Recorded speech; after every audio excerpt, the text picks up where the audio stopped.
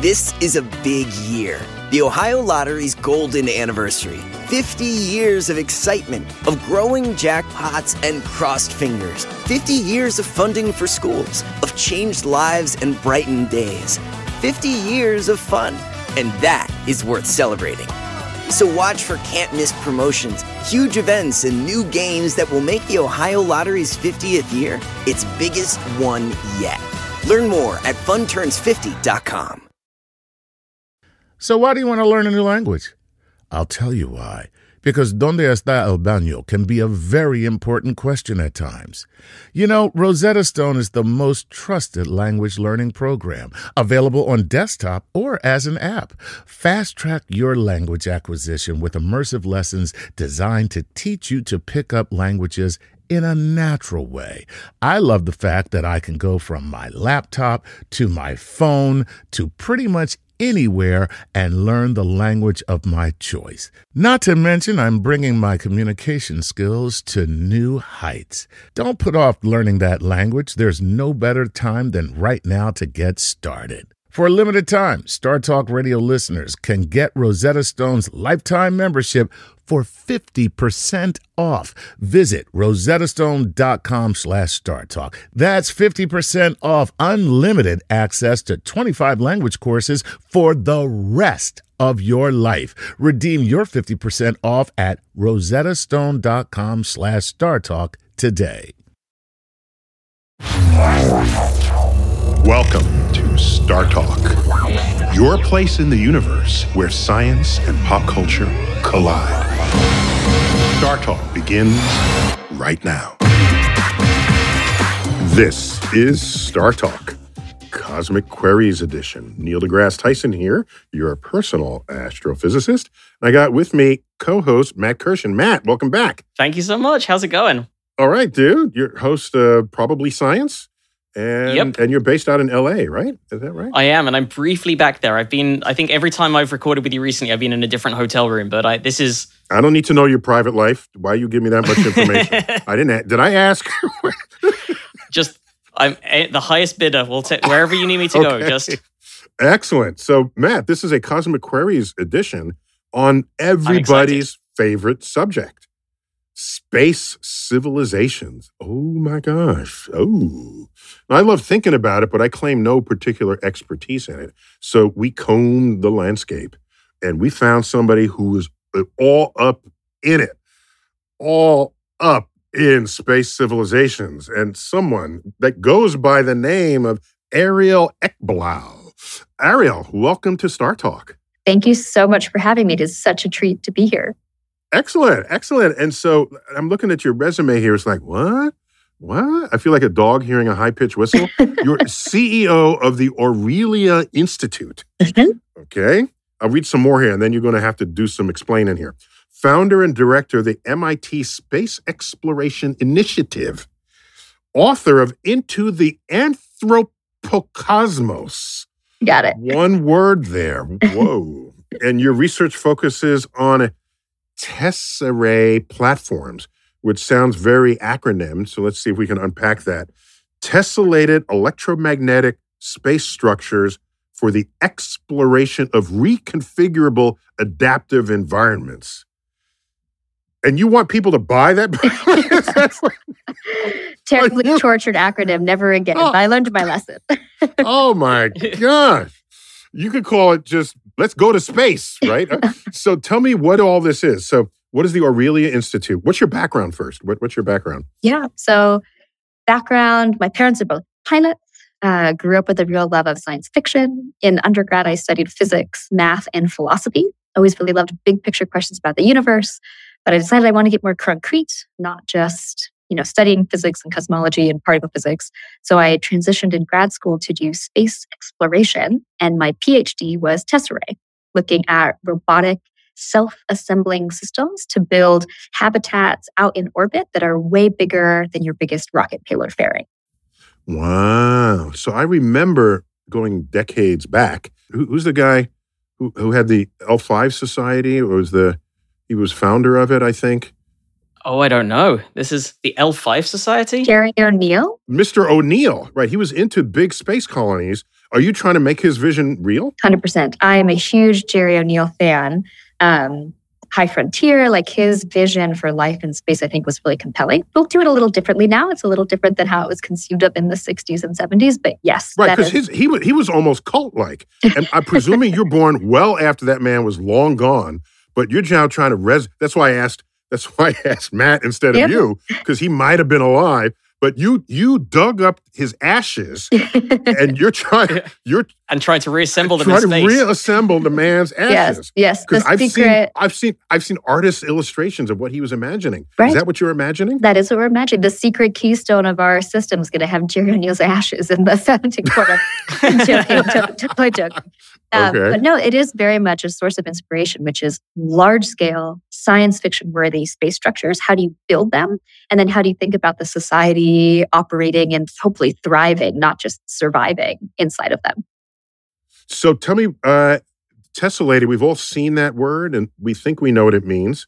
And I think I know what it means, but you've got it applied to space here. So tell me what's going on here. Because when I think of tessellated, I think of a same shape repeated, but shifted a little bit so that you can build a surface out of it. A tiling. Yeah, pattern. Yeah, right. So tell me more about it, tessellating. Right. So the idea of tesserae is to take pentagons and hexagons. They tessellate in 3D, and when you have enough of them, they form a buckyball. Again, really inspired by Buckminster Fuller's Spaceship Earth. People have seen geodesic domes before, but it's a particularly efficient shape for space. You want to maximize your interior volume for a given surface area. So a sphere would be super efficient. What's a little bit more easy to build than a sphere and is more modular, a buckyball. And so the tiles of the tesserae are pentagons and hexagons that can pack flat in a rocket. Basically, think about it like a glorified Pez dispenser. Once you're out in orbit, those now we're speaking my language. Now we're like, okay, we're good. Does it have a little duck head on it? You have whatever you like. Thank you. You just pop out the basic bricks, the basically. Bricks, exactly. Your unit of your construction building. Unit. We sometimes talk about them like space Legos if Legos had magnets. So it's meant to be really simple. They find each other. The tiles have some sophisticated code and sensors and electronics that help them dock. The magnets supply the docking. And if they do it wrong, if the two tiles come together incorrectly, they pick up on that themselves. They have this intelligence embedded into each building brick, into each unit. And then over time, they're able to assemble a large dome or a self-assembling habitat. You have intelligent bricks, basically, self-assembling pieces here. Exactly. Well, if they're that intelligent, why would they misattach in the first place? Gotcha. You got me asking the tough questions. Well, we don't want to over-constrain them. And so there's some freedom of the magnets to dock in and out of plane. It's important for some of the flexibility of the system overall. And so them being able to have self-corrective logic is an important piece of it. The other aspect is the beauty of a modular habitat is very different than any other type of space habitat we have right now. If there's a micrometeorite impact that hits a tile, or in a happier situation, maybe you're having a conference in space and where you had a window tile yesterday, now you need a berthing port to be able to welcome 10 other spaceships to come join you. With a reconfigurable modular habitat, you can pop tiles on and off at will. And so you can have essentially a habitat that evolves to your mission needs over any period of time. Wow. Okay, so it is Legos. It is Legos. Yes, space Legos. Legos. I don't like my Lego being smarter than me. Okay. that could give people some angst out there. Yeah. Right. So no. so They're very Lego? friendly. They're very friendly. No angst. All right, so how do you deal with gravity? How do we deal with gravity? Are you rotating? What do you have going there? Yes. So the initial conception is using microgravity to help them self-assemble, right? So they're floating in space. And then some of the work of Ariel Institute that you had alluded to earlier is moving beyond these just kind of, passive pressure containing orbs to actually rotating them to get artificial gravity. So the next series of projects that we're working on designing are around the artificial gravity direction. But the way that we work at Aurelia is we test out these concepts in miniature in space demonstration missions, technology demonstration missions. So the technology behind tesserae, the small tiles, have been tested twice now on the International Space Station. They're still under development, and we're just beginning to conceive of a similarly small-scale testbed that will help us learn more about bearings and rotating large, pieces of architecture in space to get artificial gravity. But it's all part of this larger tech roadmap. All right, it's one thing to have the house. Now, where's the food come from? The space food. Well, fermented food. We're thinking about what are all of the accoutrements that need to go inside of that habitat to make it a real life worth living, where more people see themselves in that environment. I think a lot of people look at the International Space Station and it's very impressive, but it looks like a science lab. Not everybody wants to live inside a science lab. So the other things that we had worked on for the last 6 years at the MIT lab, that's where I started before we spun out Aurelia Institute, we were looking at fermented food, miso. We flew miso to the International Space Station. We designed musical instruments that could only play in microgravity so that we're inventing new cultural artifacts for life in space, looking at biophilia and how do you surround yourself with plants that's more than just a factory farm in space. So, what is a musical instrument that can only work in microgravity? How does it physically differ? Right. So there's kind of a couple ways to do it. One is that the physical mechanisms only make sound when they're floating. So when they're passive and they're on Earth, there's just passive. There's not anything happening. But they actually have some agency. And as they begin to float or are tossed between two human players, two musicians in orbit, that's where the sound is generated. The other way to do it is with accelerometers. So nerd nugget, a way that we're actually able to use sensors to measure the presence or absence of gravity and acceleration. And so you can also do it with accelerometers and essentially a synthesized digital music. So you could have a whole zero-G orchestra. That would be hilarious. I love that you just said that. That's exactly what we have been working up towards. Is we have a few instruments and the idea is to have a zero-gravity orchestra. Okay, you know what you definitely need though? What? You need a theremin. Oh, we so need a theremin. That's very popular. Theremin doesn't need gravity. I think it's just electromagnetic fields. And you know a theremin, Matt? I do, yeah. A friend of mine had one. It was a lot of fun. It's the official sound of aliens in 1950s movies. It's so true. Have you actually tried, I'm aware of the idea of rotating a spacecraft to generate artificial gravity. Has that been tried in real life? Or is this just something that's theoretical? So it's theoretical, but it's very practical. So it's not an open science question that we have to solve. It's more like open engineering, logistics, design. Very important distinction. Excellent distinction there. Right. It's not like, well, how do we do it? No, it's just like rotating gravity. Right. Yeah. Right. Yeah, got to build it. Yeah. So we're working on small scale mock-ups to get us there. And then the idea is to learn enough about the ways that subsystems interact that when we actually build the big one, that we've learned enough to make that a successful project. Well, I can't believe we made this like a whole subject for this show, which means we solicited from our Patreon members questions on this subject. And Matt, you have them all. I haven't seen it. I do, yes. So, yeah, see what you can slip one in before we end the first segment. I can certainly do that. So Cameron Bishop says, I've seen a lot of artist impressions of future human exploration in places like close proximity to Jupiter or Saturn. Apparently, Neil, you've even said you want to do ice fishing on one of those moons.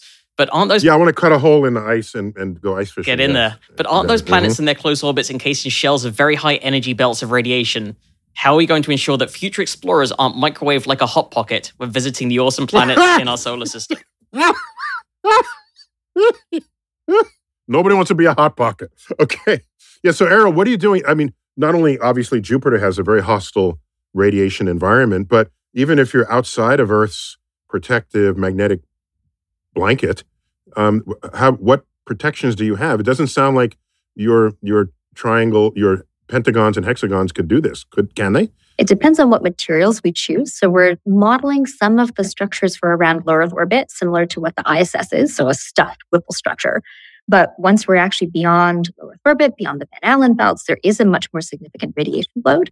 And so some of the proposals, I wouldn't take credit for inventing them. We're building on the shoulders of giants here at NASA and others. But things like water walls or additional metal shielding, other types of radiation protection that can be built into the habitat infrastructure for a longer duration mission. Because water is highly absorbent of high energy radiation. So you're thinking maybe your sphere, your Bucky sphere, it has a layer of water on its outer surface, perhaps? And it's a good way to also get what we call the environmental control and life support system going. There's a lot of water that needs to be recycled in a space habitat. Gray water, like what you do, in a building on Earth.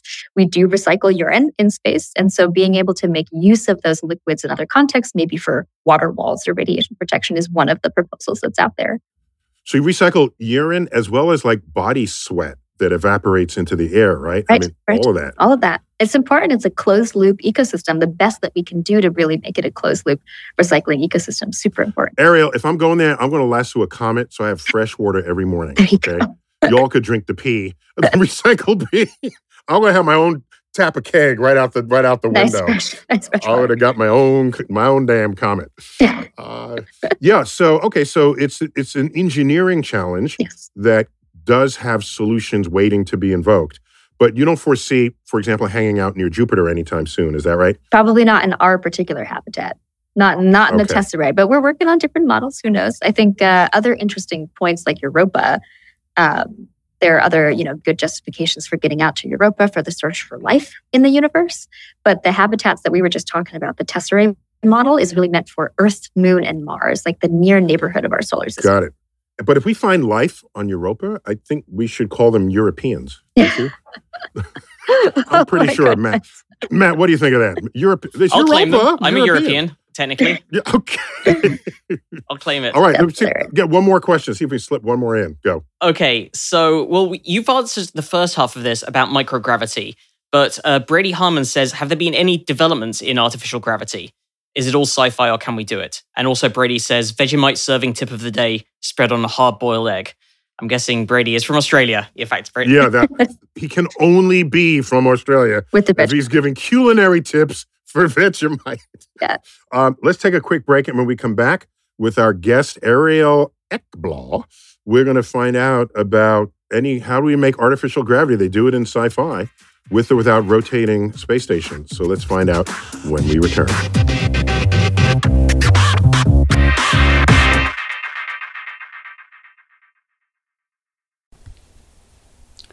This podcast is supported by FedEx. Dear small and medium businesses, no one wants happy customers more than you do. So you need a business partner just like you, like FedEx, who understands your passion for serving your customers because they have the same commitment towards you. That's why FedEx offers you picture proof of delivery, packageless and paperless returns, as well as weekend home delivery to 98% of the US on Saturday and 50% on Sunday.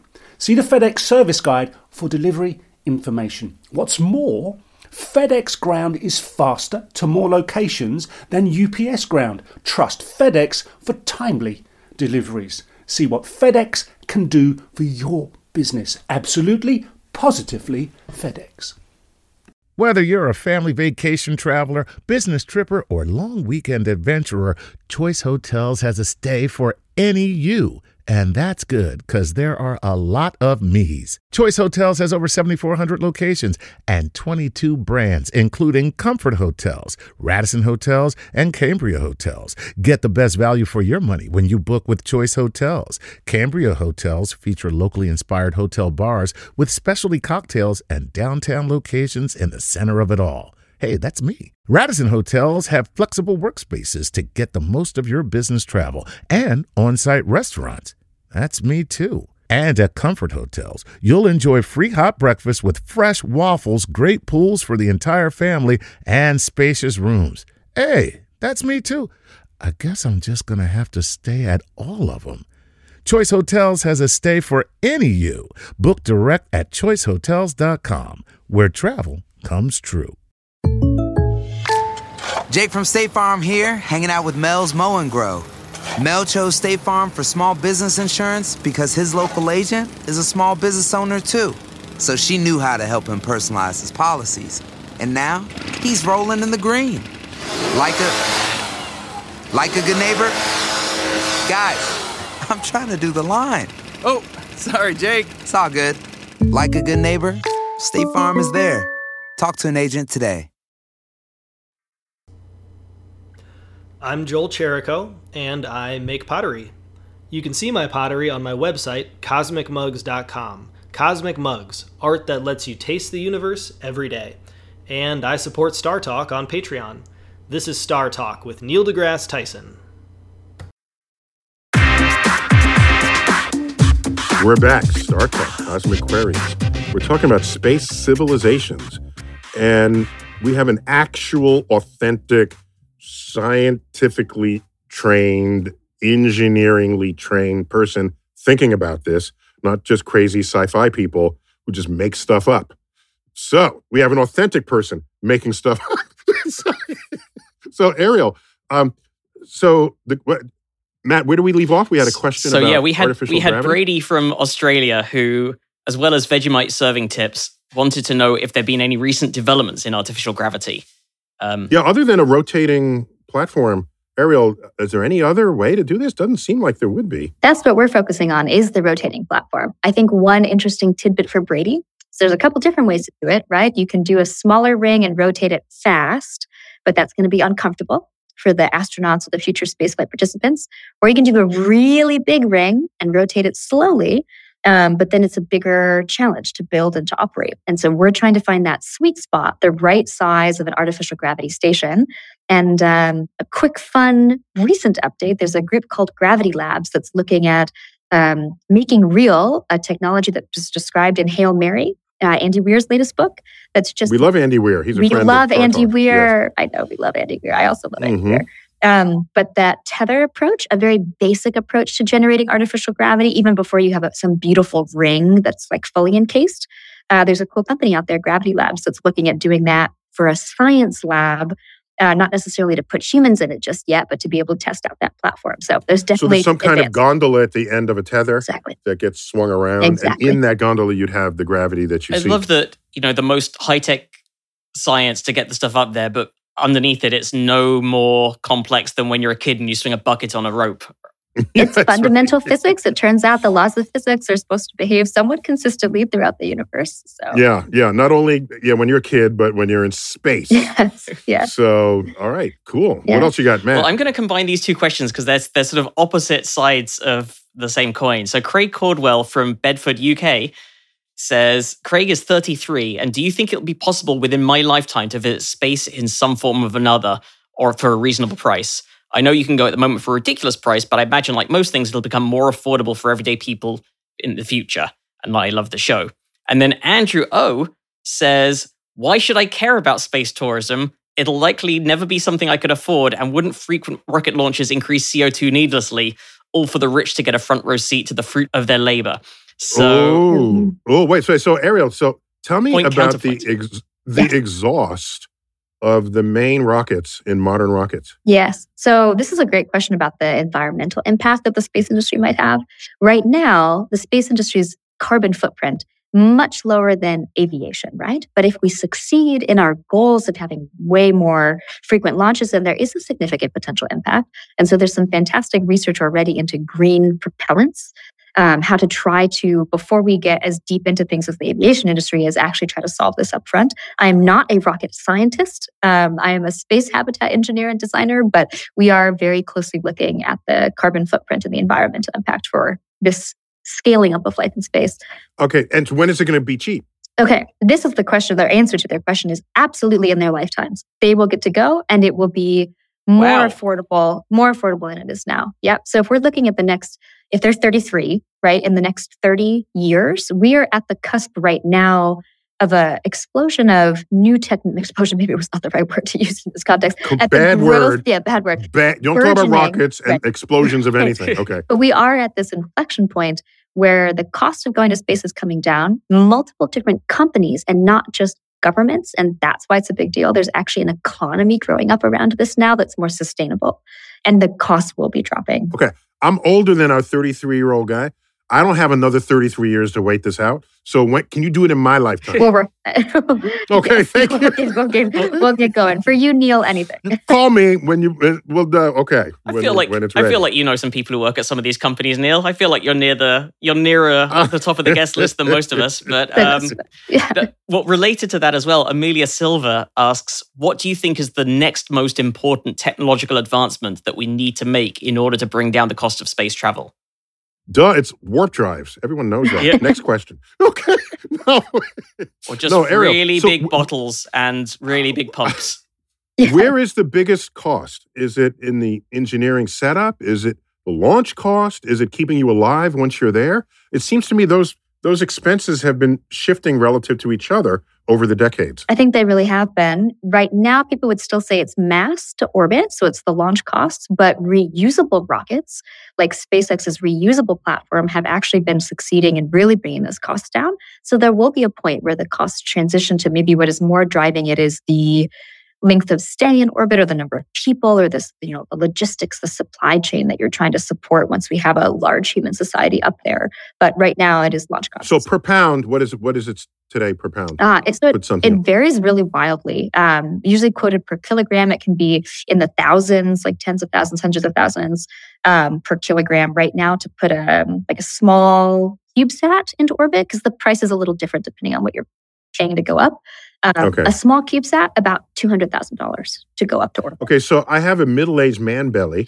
So each pound of that man belly is like tens of thousands of dollars. But now you have to measure it in CubeSats. Like you have to give me the use, and then I can give you an accurate quote. Okay. So I need like ripped abs and no excess fat, and then I get a cheaper ride into space. That's what you're telling me here, I think. It is, it's still mass driven, but we're getting there. I think because it's not just SpaceX is the only game in town now. Blue Origin, right? They're aiming to get orbital. Starship, next generation SpaceX, ULA, and others. It's a really fantastic ecosystem that's going to make it possible for your guests to go in their lifetime. So you haven't mentioned it until just now, but is a lot of what you're doing on the backs of launch companies that are coming online right now? It is, absolutely. We need the road to space to be built to be able to empower this next generation life in space. So absolutely. Yeah, and we work really closely with a lot of these launch companies to get experiments to orbit, right? Even before we're building the big habitats, all of those other things we talked about. We test the musical instruments on zero gravity flights. I've flown in zero gravity 9 times over the course of my career at MIT, hundreds of parabolas to test all this stuff. And it's incredibly amazing to get to work on the shoulders of those companies. It's empowering. Just for people that don't otherwise know, so you can experience zero G without, quote, going into space. Yes. You get on one of these vomit comets. I think they don't want to call it that affectionately anymore. Known as the And so they can go very high and execute an arc. Yes. Where that arc is basically in free fall back to Earth. For how much, but it's only for seconds, right? How much time do you get in free fall? Yeah, it's 15 to 20 seconds, but it's like a roller coaster in the sky because you do that arc that you described, that parabolic arc, 30 to 40 times. Oh my God. So I would love that. Like my favorite ride in theme parks rather than the roller coasters, I love the pirate ship. Yes. The one that just rocks back and forward. Up and down, the sort of little... And you feel it. The zero gravity feeling in your belly, or when you go over a hill quickly on your little hump in the car. I love that feeling. Yeah, but wait a minute, Ariel. I would take that all day. You don't just transition to zero G. It's zero G, and then you come out of zero G to more than 1 G. Right. And then you go. So my stomach will be floating in. I know. I'm made of the inadequate stuff. I think you'd love it. I think you'd love it. And that's one of the cool things about the space industry. It's actually some of the work we're doing with Aurelia Institute is to welcome everyday people onto the zero-G flight. So we have an application program where you can come through Aurelia. We bring outreach partners and the people love it. I hate roller coasters, but I love the zero-G flight. It's actually far smoother. And it's an incredibly sublime experience to be truly weightless and imagine your life in space like that. No, Ariel, you're being badass here. Roller coasters don't excite me. Space. It's like, put me in space. I don't like roller coasters. That's for regular people. No. There's a fun video of Stephen Hawking on one of the zero-G flights where he comes out of his wheelchair, and there's a smile if you've ever seen one on the man's face. It's a profound moment. It's a really profound moment. Right. So Matt, keep them coming. Well, this feeds very neatly into this and also overlaps with your parents' profession. Tarina from San Francisco says, I remember an episode of Things You Thought You Knew that explained... That's one of our spin-offs from Star Talk, yes. Uh-huh. And in that, you explained why people don't throw up on planes as often as they used to. How will space tourism manage to help several nauseated tourists enter orbit? Throwing up during every trip sounds like a tourism downer. Especially since if you throw up in 0G, the throw up just floats in the air. This is true. and it's just in the air and it gets in your hair. And whereas on 1G, the splatter pattern on the sidewalk outside of bars at 2 a.m., that's the famous throw up pattern because gravity brings it down. All right, so Ariel, what are you going to do with all the tourists throw up? Well, it's a great question, Have Neil. you thought about that? We have thought about it. There's fantastic anti-motion sickness medication, either Dramamine or scopolamine, things like that NASA uses. But there's also a lot of really great research here at MIT and elsewhere around space sickness and how to overcome that, how to train your vestibular system to behave or to appreciate it a little bit differently.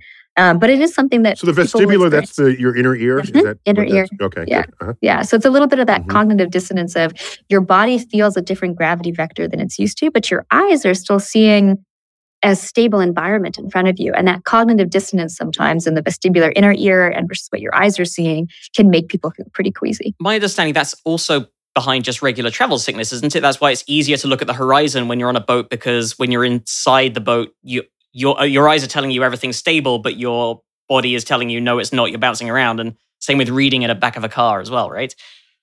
Yes, it's actually it's funny. It's not necessarily correlated. People who get car sick get space sick, but it is related. Some of the feelings and the sensations that you get. But some astronauts do and some astronauts don't. And it's actually one of the things that NASA has the most trouble predicting when they select astronauts is who is going to get, have a little bit of a tough time acclimating to space. I guarantee I'll get space sick. Just let them know up front. You don't have to wonder about me on that You're one. going down further down the list now, Neil. You need to... No, I got iron stomach now. Put me in space right now. Let's go.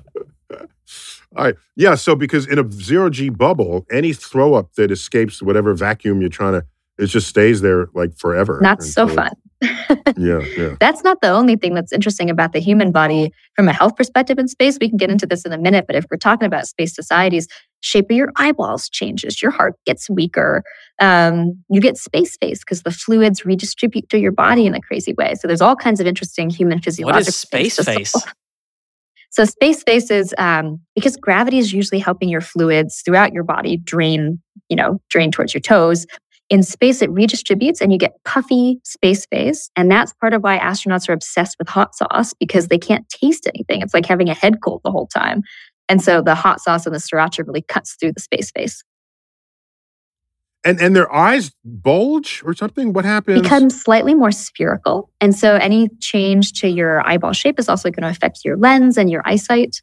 There's bone health challenges because you're not walking against gravity, so your bones weaken. This is all why artificial gravity in a space habitat is so important because we really do need to be able to have people spend time in close to 1G to keep their bodies healthy.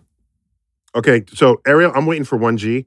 I'm not paying you $1 million for my eyeballs to pop out, my face to explode, and to lose taste. No, I'm staying here on Earth. Okay, just so you know. Can I just ask as well? So from a sort of body scientific point of view, if you do have a rotating spacecraft that generates the equivalent of 1G, will your body experience that exactly the same as the way someone on Earth just in regular 1G would experience it? Or are there different forces acting on you? Interesting. So if you're actually able to spin the habitat adequately in the super local space where you're walking in 1G, you will experience it much like you would experience it on Earth. But there's going to be a gradient as you get close to the center of the ring. It'll be more and more and more like microgravity.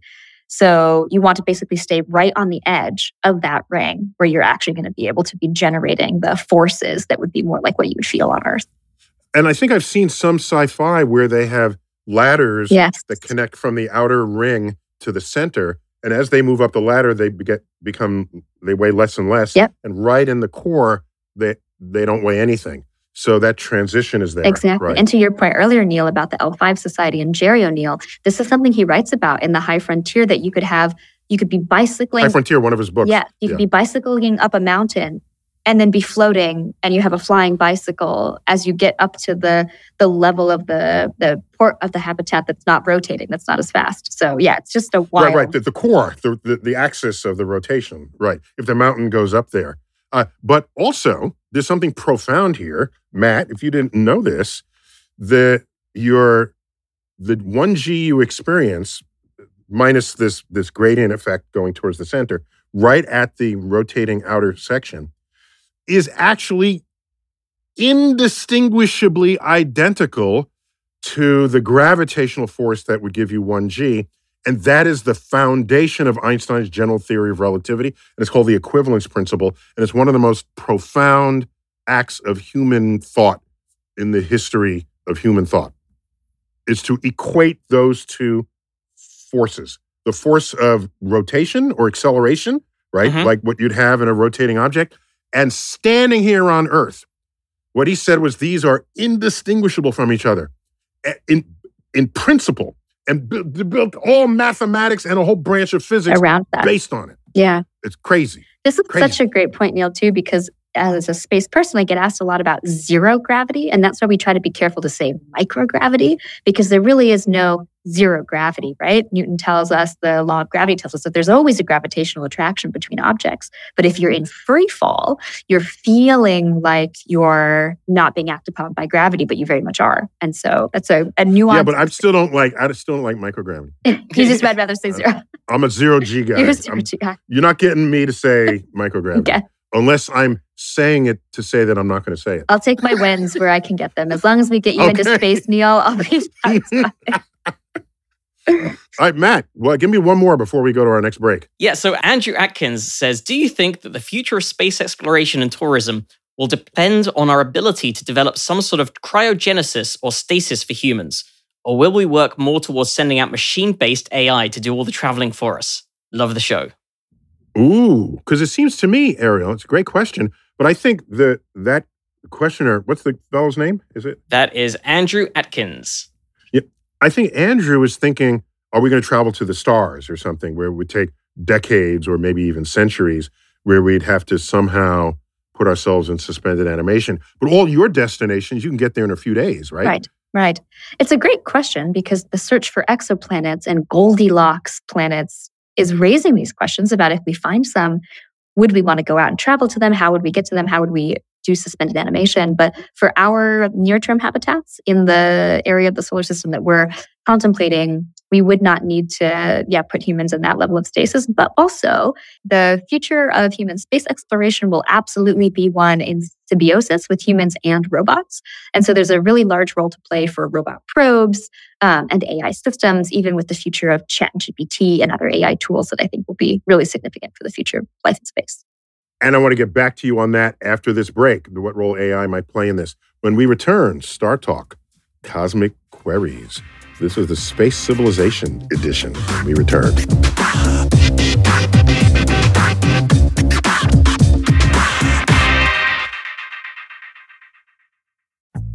True or false? Walmart has eye care. True. Stop by Walmart to save and browse top designer frames right where you already shop. And they accept most insurance. Welcome to Easy Eye Care. Welcome to your Walmart. At Capella University, you'll get support from people who care about your success. From before you enroll to after you graduate, pursue your goals knowing help is available when you need it. Imagine your future differently at capella.edu. Shopify is the global commerce platform that helps you sell at every stage of your business. With the internet's best converting checkout, 36% better on average compared to other leading commerce platforms, Shopify helps you turn browsers into buyers. In fact, Shopify powers 10% of all e-commerce in the U.S. Sign up for a $1 per month trial period at shopify.com/podcastfree. All lowercase, shopify.com/podcastfree, shopify.com/podcastfree.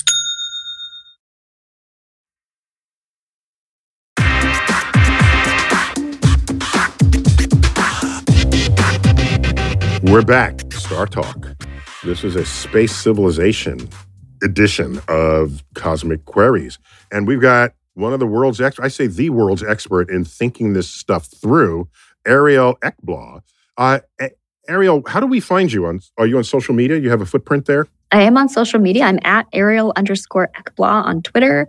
You can also find our team. You got to spell Ekblaw. You can't just say that by and not spell that. The usual way, Neil. The usual way. The way you always spell Ekblaw. The way you always spell Ekblaw. EKB as in boy, LAW. Ariel_Ekblaw. And Ariel, not the way we spell in the Disney princess. Actually, the same way. It's ARIEL_Ekblaw, EKBLAW. Ekblaw. Okay, and so that's my personal. Twitter. Yep, Twitter. And then Aurelia, AURELIA, Aurelia_labs for both Twitter and Instagram for the Aurelia. That's what you're CEO of. Yes, that's what I'm CEO of. That's the new. Okay, that's the new habitat building lab. That's meant to be the Bell Labs of space. And so you spun that off from your time at MIT, is that correct? I did. Or is MIT still an umbrella to you? Yeah, so I'm actually here at MIT today. I'm sitting here at MIT. But we have passed the baton for the lab that I founded at MIT to another amazing person, Cody Page, who's going to take that forward. And so I ran that lab at MIT for 7 years. But we'll still continue to support it because it's my baby, so I love it. You birthed it. Okay. But you spun off and now you have you pay rent on a different space. Yes. Is that correct? Yep. I love that you asked that. That's what makes it real. It is so true. I pay rent in a different space. So what money is paying for this if this is not going to happen for 30 years? So this is the benefit of being a nonprofit. We're not a for-profit. And that was very intentional because I wanted the freedom to think really long-term for humanity's horizons and do a lot of education and outreach work like the zero-G flights that we run for Aurelia. But it's philanthropic support, it's support from companies, and support from grants like NASA. Okay. All right. Very good. Very good. We got my vote. Thank you. You need a vote. Thank you. Well, you should come and visit sometime, Neil. When I talk to all right. Next time I'm in Cambridge, I'll totally. You're in Cambridge, I'm guess. in Cambridge, yes. Yeah. All right. Okay. Cambridge, America. Yeah, yes. I know. Cambridge, I know. The other Cambridge too. Yeah. So Matt, give me some more. Give me another question. So Christian Holmes says, "Hello, Director Ekblaw. Are there any plans for terraforming planets in the future? If not, what would be viable ways for an advanced species to terraform a planet? Hypothetically." So she doesn't want to terraform a planet because she wants everyone to live in her habitat. How did you know? So I bet I know the answer to this question. It's going to say terraforming. That's for centuries from now. Okay. Let's listen. Yes. Okay, Ariel, what's your answer to that question? Terraforming, that's for centuries from now. Well, yes. Yes and no. There's two answers to the terraforming question. One thing, I just want to give a quick plug for Earth. There is no planet where humans have co-evolved in the way that we have co-evolved on Earth. So I think terraforming is an amazing concept, but it's not going to create a plan B planet. So when we go out to do space exploration, we should be still really protecting and preserving Earth, honoring that. It's not about abandoning Earth. What do you mean co-evolved? Co-evolved with what? With the biosphere, the geology, and the geophysics of Earth. This is the place where our human biology and the biology of the planet have lived in symbiosis, have lived in together in concert. That's what terraforming is going to be. Will you tell me we can't figure that out? Maybe we can figure it out. We will evolve. If we succeed in it, then humans will continue as a species, right? Natural selection to evolve with terraforming. But Mars is usually where people talk about terraforming. One of the challenges is there's no liquid iron core moving in the center of Mars to produce a magnetic field like what we have on Earth, which helps protect our atmosphere. So if you are going to terraform Mars, you're going to have to be constantly replenishing the atmosphere that you're trying to keep around the planet. NASA and some others have some fun ideas for this. You could put basically a shade at a certain point in space and block the cosmic wind, block some of the solar radiation that would be coming and blowing your atmosphere away. But that's one of the big challenges to get terraforming going. And then the final answer is exactly what Neil said. Yes, just come live in my floating space habitat, my Jerry O'Neill space city. It will be better. There's no perchlorates in the soil. It's a much better place, I promise. Oh, man. Okay. Fresh soils. That's what we want. Are you going to have farm animals there too? Like in the images I saw of the Jerry O'Neill space habitats, there was farming communities, and it was all on a sort of rotating inside surface of a rotating cylinder. Yes. And so you look at it, there's plots of farm, animals, silos. So So I presume you wouldn't want supply ships to bring you food.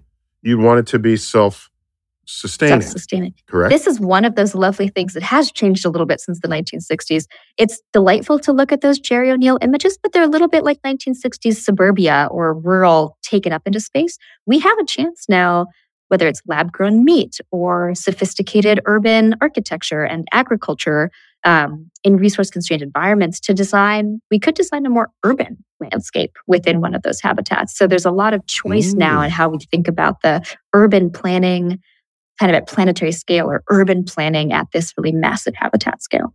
Well, wait, in a city, people are stacked high because there's not much space. But if you're in space, why would you ever need a city? You stack radially. You grow in 3 dimensions in a way you never could on Earth. Oh, okay. All right. They're good answer. You know, the other cool thing that I just want to sneak in here is to spin those cities. Right now, for artificial gravity, we're thinking motors, a lot of energy. There is a model where you could have a city in space that spins on the power of light alone. So you have solar sails like Planetary Society, right? And they're able to pick up the photons, that incident energy, and spin your habitat around. Right, but once it's spinning, it'll just keep spinning, right? It doesn't take energy. You need energy to start it, but you don't need energy to sustain it, presumably. Energy to sustain it and also to slow it down, to stop it. So you do also have to design in those features to basically be able to retract the solar sails if you need to be able to. Well, that's when people start throwing up, when you start speeding it up and slowing it down. That's true. You're reminding me, keeping me honest. It's the fun times. I'm still thinking about the throw up. All right, Matt, what else you got? So Matthew Swider, I hope I pronounced that close to correct, says, what safeguards are we putting into place to protect the planet from space debris with a push for space tourism? I love it. Because it seems to me, Ariel, a lot of space debris might be closer to Earth than this place you might build your space station, your space habitat. So there's space debris that we're responsible for, and then there's just meteors that Earth plows through several hundred tons of meteors a day, and that's just stuff in space. So if Earth is doing it, you're going to be doing it too. So what's your shield for this? On the man-made debris side, this is actually one of the topics that's near and dear to my heart. We put out a book a few years ago called Into the Anthropocosmos, and the idea was, how do you be good stewards of the space commons? And over the last few decades, we really haven't been. There's so much debris, like Neil said, between where we are on the surface and where I want my habitats to be, that we have to pass through now. And to answer the question from the audience member, one of the ways that we could address the man-made debris would be to do an approach kind of like Pac-Man in space. A large spacecraft of some sort goes and physically captures debris, maybe with a net, maybe with other mechanisms. A math or its mouth. With his mouth. Yeah, just you like said Pac-Man. A net for a mouth. A net for a mouth. It's got to eat it. Okay. Like some kind of space goat that you can... A space goat. That's how you sell it. Oh, Matt. That's how you're going to sell it. Yeah, Matt, that's how we're going to sell it. You got to talk to Astroscale and some of these companies and tell them to Or I have a better idea. I got this. Everyone participates in it. So you control your own Pac-Man space eater. Oh, like Twitch. Right? Twitch plays Pokemon, but Twitch plays Pac-Man in space. Right. And so you see where a piece of debris is and you navigate to it and you chomp it. And it's a contest. So you can eat the most debris. Boy, you clear up space like that. Actually, we would crowdsource citizen space if you debris. gamify it. Oh my gosh. Neil, all right. Let's do this. You got it. You got it. But you can't stop meteor showers from slamming into your... So what do you do about that? That's the harder one. So that's where we need micro meteorite debris shields.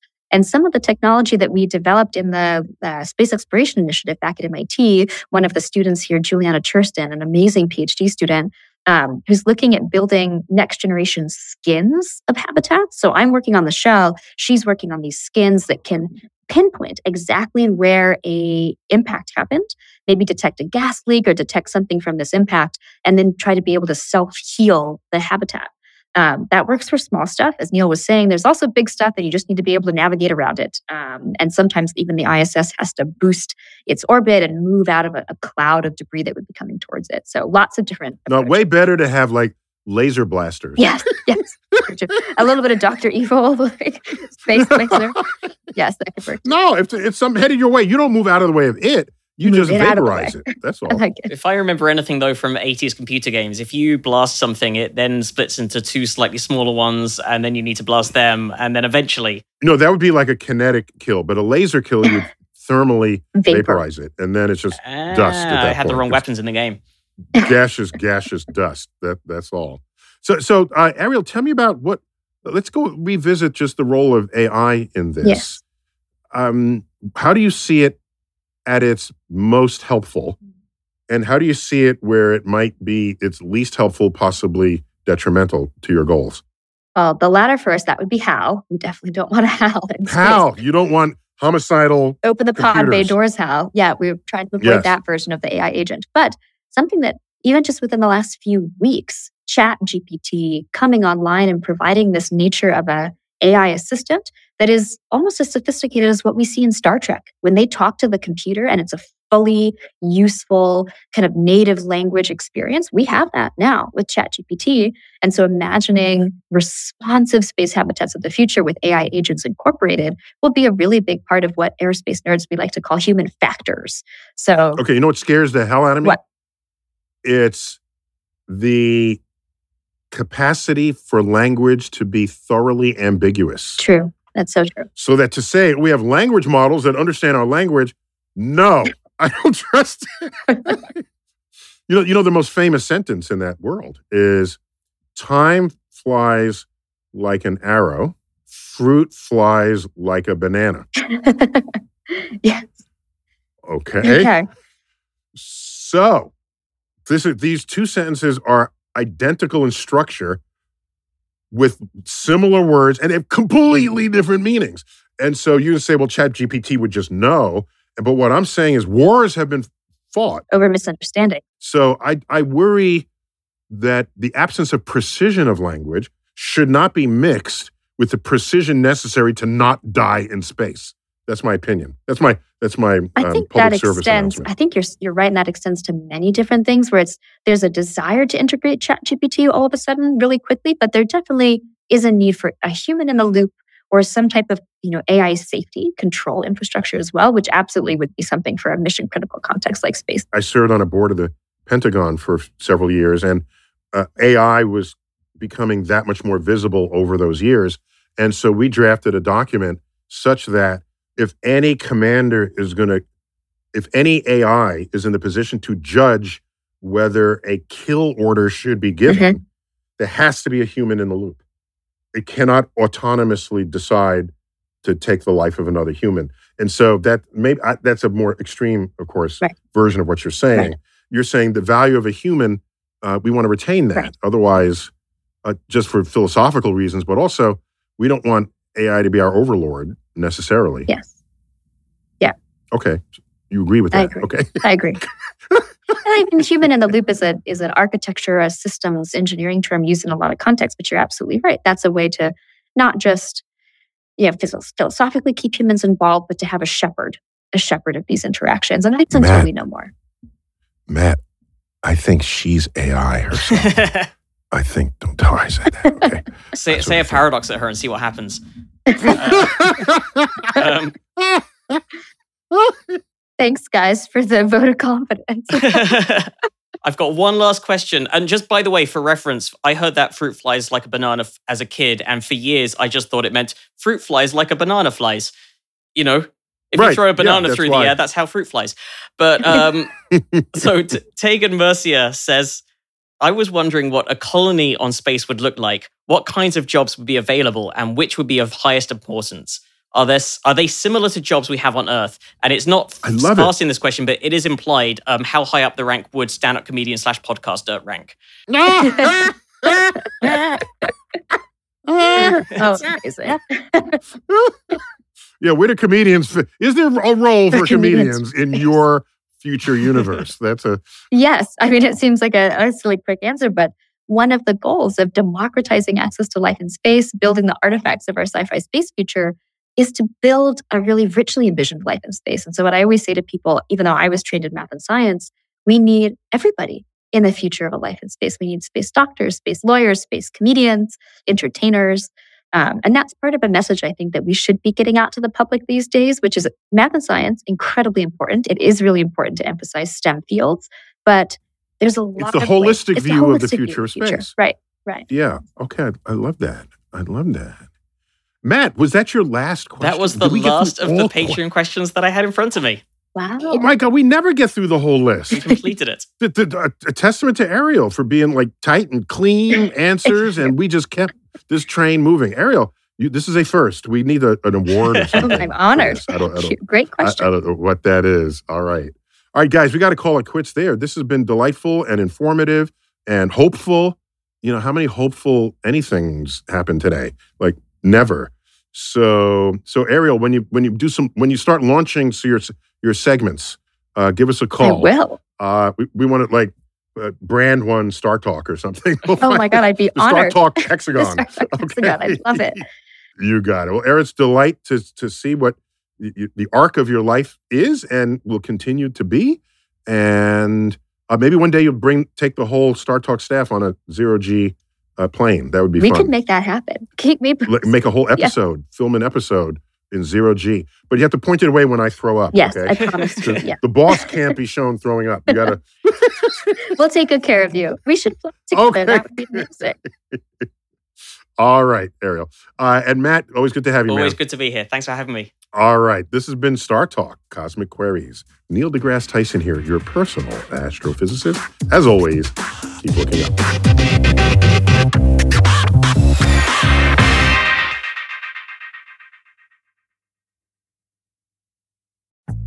True or false? Walmart has eye care. True. Stop by Walmart to save and browse top designer frames right where you already shop. And they accept most insurance. Welcome to Easy Eye Care. Welcome to your Walmart. Sometimes it takes a different approach to help you unlock your true potential. With Capella University's game-changing FlexPath learning format, you gain relevant skills you can apply to your career right away. Earn your degree from an accredited university and be confident in the quality of your education. Imagine your future differently at capella.edu. Capella University is accredited by the Higher Learning Commission. Learn more at capella.edu/accreditation.